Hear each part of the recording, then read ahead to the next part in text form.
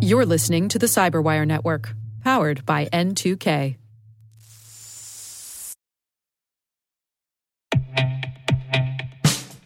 And now, a message from Cyberbit. Mastering cybersecurity is like mastering a sport. You build muscle memory through rigorous practice, then you train as a team to foster cohesion while operating under pressure. Like athletes, cybersecurity professionals thrive on hands-on simulation. But traditional courses, certifications, and open-source labs won't build you a winning team. You need Cyberbit. Cyberbit offers a hyper-realistic simulation environment for your SOC, IR, and C-suite to refine your skills, all using the market-leading SIMs, EDRs, firewalls, and WAFs they use every day. Cyberbit is offering Cyberwire listeners a free live-fire exercise. Sign up your team now at cyberbit.com/cyberwire.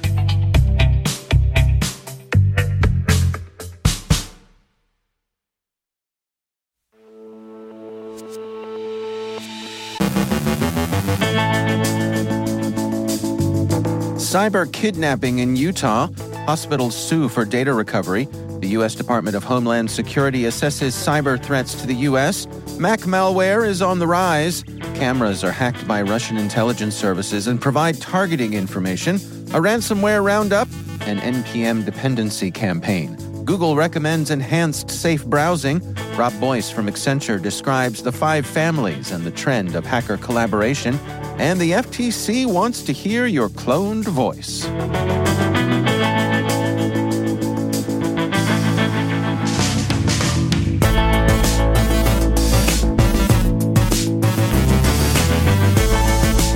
It's Wednesday, January 3rd, 2024. I'm Dave Bittner, and this is your Cyberwire Intel Briefing.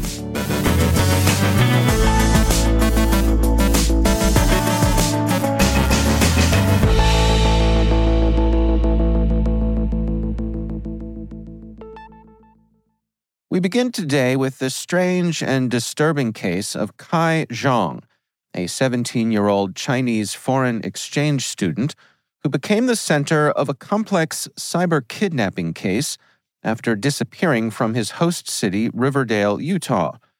Initially feared kidnapped following a ransom demand to his parents in China, Zhang was eventually found cold and scared in a tent near Brigham City. Earlier concerns feared a forced abduction, but Zhang had in fact left his host family's home voluntarily. Investigators believe he was manipulated by these cyber kidnappers targeting foreign exchange students, particularly from China. The criminals deceive both the student and their family, demanding ransoms while convincing the victim to isolate themselves and simulate captivity. Local police, collaborating with the FBI and both U.S. and Chinese embassies, learned that Zhang's family in China had paid around $80,000 to Chinese bank accounts after receiving threats and a photo indicating Zhang's peril. This case falls into a pattern of what's being called cyber kidnappings, where the kidnappers maintain control over the victim and extort the family using fear tactics. The search for Zhang involved warrants for various records and surveillance footage analysis. He was located after extensive efforts, including the use of drones. Local police are advocating for vigilance against these sorts of crimes and stress the importance of trusting and cooperating with law enforcement. The investigation continues as authorities seek to apprehend the cyber kidnappers involved. Despite the cold and his ordeal, Zhang was medically cleared and eager to reconnect with his family. Once found, he reportedly requested a nice hot cheeseburger. 2 New York not-for-profit hospitals, Carthage Area Hospital and Claxton Hepburn Medical Center, part of the North Star Health Alliance, are seeking a court order to recover data stolen in an August ransomware attack by the Lockbit Gang. The hospitals, serving over 220,000 residents in various counties, had sensitive files, including patient information, compromised, forcing patient redirection for urgent care. Post-attack, the hospital's IT teams worked on system stabilization with plans to reschedule affected appointments. The stolen data, including personal and health information, was found stored on Wasabi Technologies servers in Boston. In response, the hospitals filed a lawsuit assisted by the FBI against the cybercriminals. They request the court to compel Wasabi to return the data and mandate the ransomware group to destroy all copied data. This incident is part of Lockbit's broader patterns of attack, including disruptions in German hospitals and Toronto's Hospital for Sick Children, causing delays in emergency care and treatment. Lockbit, the ransomware-as-a-service operation active since 2019, has targeted major organizations globally, extorting approximately $91 million from U.S. entities alone, over 1,700 attacks since 2020. The hospital's legal action aims to safeguard their stolen data and mitigate further risks to patient privacy and care continuity. In its annual Homeland Threat Assessment for 2024, the U.S. Department of Homeland Security's Office of Intelligence and Analysis predicts a continuing Russian threat in cyberspace. It draws particular attention to 3 expected areas of Russian activity against the U.S. to emanate from Russia's war against Ukraine: influence operations, privateering by cybercriminals, and disruption by hacktivist auxiliaries, and cyberespionage by intelligence services. Iran and China are also prominently mentioned among the cyber threats expected to be active against the U.S. this year. Much of Iran's activity can be expected to be connected to the war between Hamas and Israel. China represents a major continuing threat. Tensions over Taiwan are expected to continue and probably increase, but most of China's activity in cyberspace will in all likelihood be directed toward long-term political and especially economic competition with the U.S. and other rivals. Notably absent from the threat assessment is North Korea. Security expert Patrick Wardle published a detailed blog analyzing a significant increase in macOS targeted malware in 2023, with 21 new families identified, marking a 50% rise from 2022. These threats include ransomware like Lockbit and Turtle, and a predominant number of information stealers like Pureland and Realst. Notably, North Korean APT groups were highly active, producing malware such as Smooth Operator and Rust Bucket. Other threats include the SparkRat backdoor, Geekin backdoor, and WS Client proxy. Persistent threats like iWeb Updater and new variants of CoinMiner and Xloader are also observed, alongside unverified reports of malware like HVNC and Shadow Vault. The surge underscores the growing interest of cybercriminals in targeting Apple devices. Ukrainian authorities have dismantled 2 surveillance cameras in Kyiv, alleging they were hacked by Russia to spy on air defense and critical infrastructure. These cameras, originally for residents to monitor their surroundings, were reportedly manipulated by Russian intelligence to stream sensitive footage on YouTube, aiding in directing drones and missiles during an attack on Kyiv and Kharkiv. This assault resulted in casualties and injuries. Since Russia's invasion in February 2022, Ukraine's security service, the SBU, has blocked around 10,000 cameras potentially used by Moscow for missile strike planning. Investigations revealed many Ukrainian cameras using Russian Tracer software, capable of detailed surveillance, were linked to servers in Moscow and accessible to Russian security services. Ukrainian law prohibits sharing imagery of attack sites to prevent aiding enemy targeting, with violations carrying severe penalties. We have a number of reports of ransomware incidents to share. The U.S. division of Xerox has sustained a cyber attack that may have involved the theft of personal information, the record reports.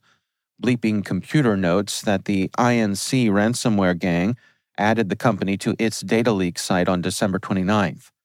Coincidentally, on December 29th, Florida-based Acumen Inc., a provider of radiology and oncology services, disclosed a data breach stemming from an October 11th ransomware attack. The breach exposed a range of sensitive information, including names, contact details, birth dates, social security and driver's license numbers, as well as health insurance and medical data. While taking its systems offline and conducting an investigation, Acumen confirmed the intrusion involved confidential patient information. And Sweden's Co-op supermarket chain is dealing with a cyber attack by the Cactus ransomware gang on its Värmland branch since December 22nd. The gang, targeting large entities since March, breached Co-op's network through VPN vulnerabilities and malicious online ads. The attack disrupted card payments, prompting Co-op to spin up a temporary website and seek external cybersecurity aid. Though stores stayed open with alternative communication channels, this isn't Co-op's first ransomware ordeal. They had a 2021 incident with Kaseya ransomware, impacting 800 stores. Checkmarks warns of an apparent troll campaign in the NPM registry that could lead to denial of service incidents. A user uploaded a package named Everything to the registry, which relies on every other public NPM package, resulting in millions of transitive dependencies.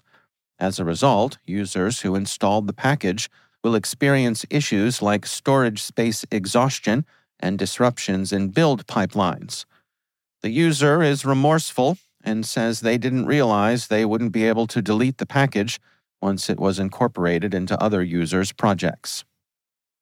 Cyber News reports that a new hack exploiting the OAuth 2 protocol is compromising Google accounts, allowing cyber attackers to maintain valid sessions and regenerate cookies even after IP or password resets. Google has acknowledged the issue, stating that such attacks are not new and that they have taken action to secure affected accounts. Contrary to reports, Google affirms that stolen sessions can be invalidated by users signing out or revoking access remotely. Users are advised to remove any malware and enable enhanced safe browsing in Chrome. The exploit, part of the Luma InfoStealer malware, manipulates the GAIA ID token and is quickly being adopted by various InfoStealer groups. At least 5 such exploits are reportedly using this technique, with one developer claiming to have discovered the exploit in October 2023. Cybersecurity firm Hudson Rock has observed the trend and interacted with the developer, who provided them a demonstration.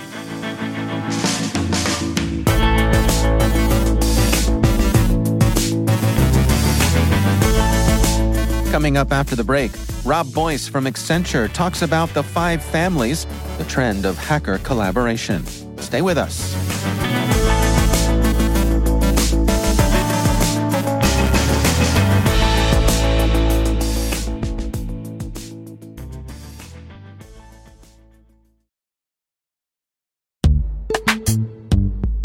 Every day, your IAM tech debt grows. Your multi-generational services struggle to work together. Building an identity fabric can fix this.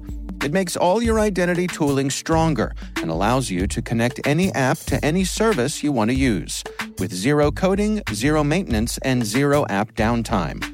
Strata's identity orchestration platform separates the identity logic from your applications, so you can optimize existing IAM tools and manage them in a single control plane.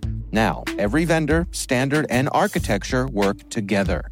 In short, building your identity fabric means you can secure your non-standard apps, keep your complex access policies, retire outdated IDPs, and modernize in record time. So build your fabric with Strata Identity and get rid of tech debt for good. Visit strata.io/cyberwire, share your identity priorities, and receive a pair of AirPods Pro. Offer valid for organizations over 5,000 employees. Connect today at strata.io/cyberwire.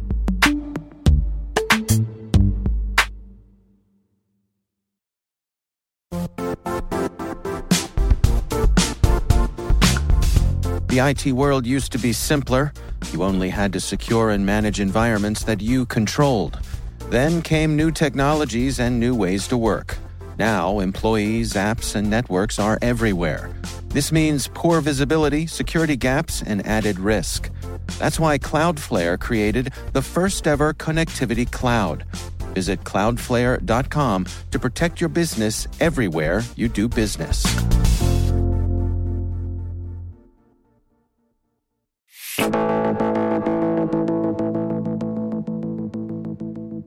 And it is always my pleasure to welcome back to the show Robert Boyce. He is Managing Director and Global Lead for Cyber Resilience at Accenture.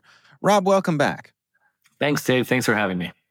So the topic that we are discussing today has to do with the 5 families. And I have to say that this makes me think that we're going to be reviewing a Francis Ford Coppola film, but that is not, in fact, the case. What are we talking about here, Rob? Yeah, aside from also loving the name, Dave, I think this is interesting. This is not the first time we've seen threat actors working together, but it's really one of the first times we've seen it publicly announced, right? And so we're actually seeing 5 distinct threat actor groups all coming together under one moniker that you had mentioned, the 5 families, which is interesting to me for many reasons. One, I think, is these 5 threat actor groups don't also share the same motivations. Some are very financially motivated. Some will declare themselves as hacktivists. Even one that just says they want to create chaos. And so there's a lot of really interesting, very different motivations across the group. There's even some, I would say, conflict of motivations in some way. So we have one threat actor group as an example saying, that they would not, target healthcare. And then we have another threat actor in the same family who has no issue with that, who's actively targeting healthcare. One who is supporting Russia, one that is supporting Ukraine. And so while this is really interesting and potentially, drives a lot more concern for us, in the public sector and government, I think it's time to tell whether this is going to be an alliance that will hold or maybe falls apart because of the separation and alignment of motivations and targeting. It strikes me as being either a lot of swagger or perhaps cockiness here to make such an announcement here. I mean, does that track as well? It seems to me like these folks would be putting a target on their backs. Yeah, I think it's a lot of notoriety that's being gained from this. Like a lot of the threat actor groups are newer. So maybe it's a way for them to, just become more well-known quickly. I do think it will, it provides heightened awareness, at least, of what they're about. So, they're getting talked about more than maybe they would have if they would have stayed, distinct and separate. So I think there's some of that. I think one of the other things that is interesting to me is we're starting to see a little bit of collaboration here. So, there's, one of the threat actors in this 5 families, GhostSec, had recently released Ghost Locker, and at least one other threat actor within this 5 families has now agreed to publicly actively use that malware as part of their campaigns. And so, I think there's going to be a lot of collaboration that could potentially happen across these groups to, maybe move them from somewhat relevant to maybe more relevant faster, because now they have more resources at their disposal. They're learning faster. They're able to collaborate across the different groups in a way that they may not have been able to do before, or may just not been interested in doing before. A couple of interesting things about this ransomware in particular, because, what's one more ransomware as a service?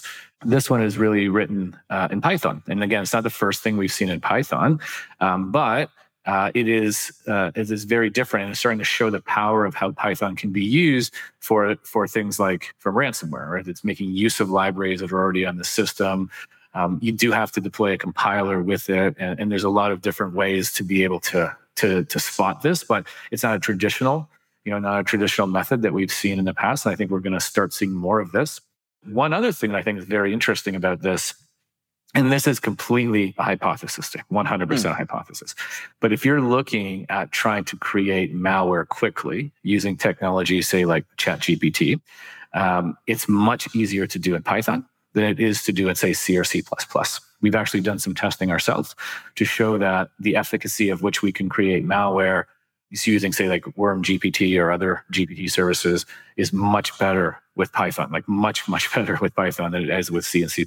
So there is an element of this maybe even starting to experiment a little bit more with those technologies to see how, this can translate into active threats. What's the advice for the defenders in our audience here as you look at this sort of trend? I think there's a few things. So as I said, a lot of the threat actors within this group have different motivations, and a lot of organizations will pay attention more to threat actors that are targeting them or targeting their industry, targeting their geography. And so now I think that has to be widened a little bit more potentially by understanding these relationships in the broader threat actor ecosystem to better plan your defenses. And otherwise, when it pertains to, things like GhostLock, it's a lot of the same advice from a ransomware preparedness point of view, do the tabletop exercises, make sure you have EDRs, et cetera. But I think with this in particular, there are additional identifiers or additional IOCs that can be used to spot this type of ransomware or malware in your environment. That being, there's additional compilers or Python compilers that would need to be installed as part of the packages. Those things can be easily hunted for across the environment to see if they're actually being installed or have been installed, because they're very, very rarely ever going to be used for business or corporate applications. And so those types of additional IOCs are something that organizations can start to look for now. Robert Boyce is Managing Director and Global Lead for Cyber Resilience at Accenture. Rob, thanks so much for joining us. Thanks, Dave. That was a pleasure.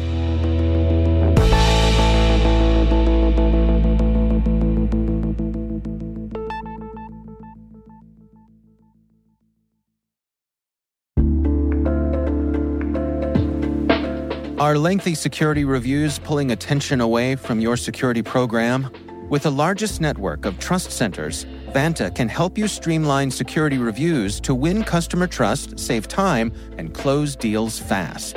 Proactively demonstrate security by showcasing key resources like your SOC 2 or ISO 27001 and provide real-time evidence for passing controls.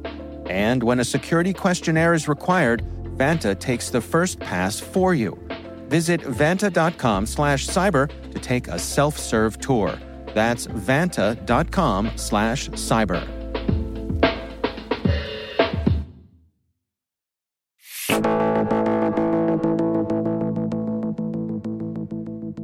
And finally, the U.S. Federal Trade Commission, the FTC, today opened submissions for its voice cloning challenge.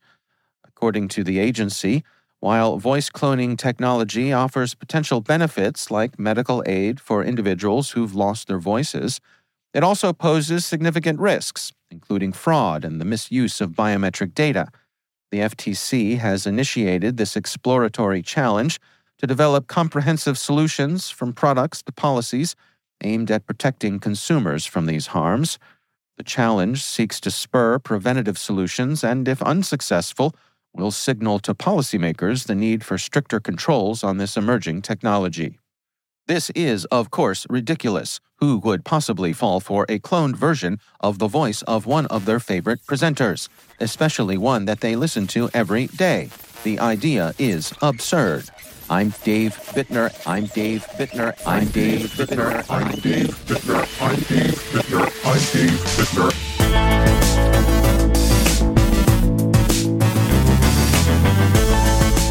And that's the Cyberwire. For links to all of today's stories, check out our daily briefing at thecyberwire.com. We'd love to know what you think of this podcast. You can email us at cyberwire@n2k.com. We're privileged that N2K and podcasts like the Cyberwire are part of the daily intelligence routine of many of the most influential leaders and operators in the public and private sector, as well as the critical security teams supporting the Fortune 500 and many of the world's preeminent intelligence and law enforcement agencies. N2K Strategic Workforce Intelligence optimizes the value of your biggest investment, your people. We make you smarter about your team while making your team smarter. Learn more at n2k.com. This episode was produced by Liz Stokes. Our mixer is Trey Hester, with original music by Elliot Peltzman. Our executive producers are Jennifer Iben and Brandon Karpf. Our executive editor is Peter Kilpie, and I'm Dave Bittner. Thanks for listening. We'll see you back here tomorrow.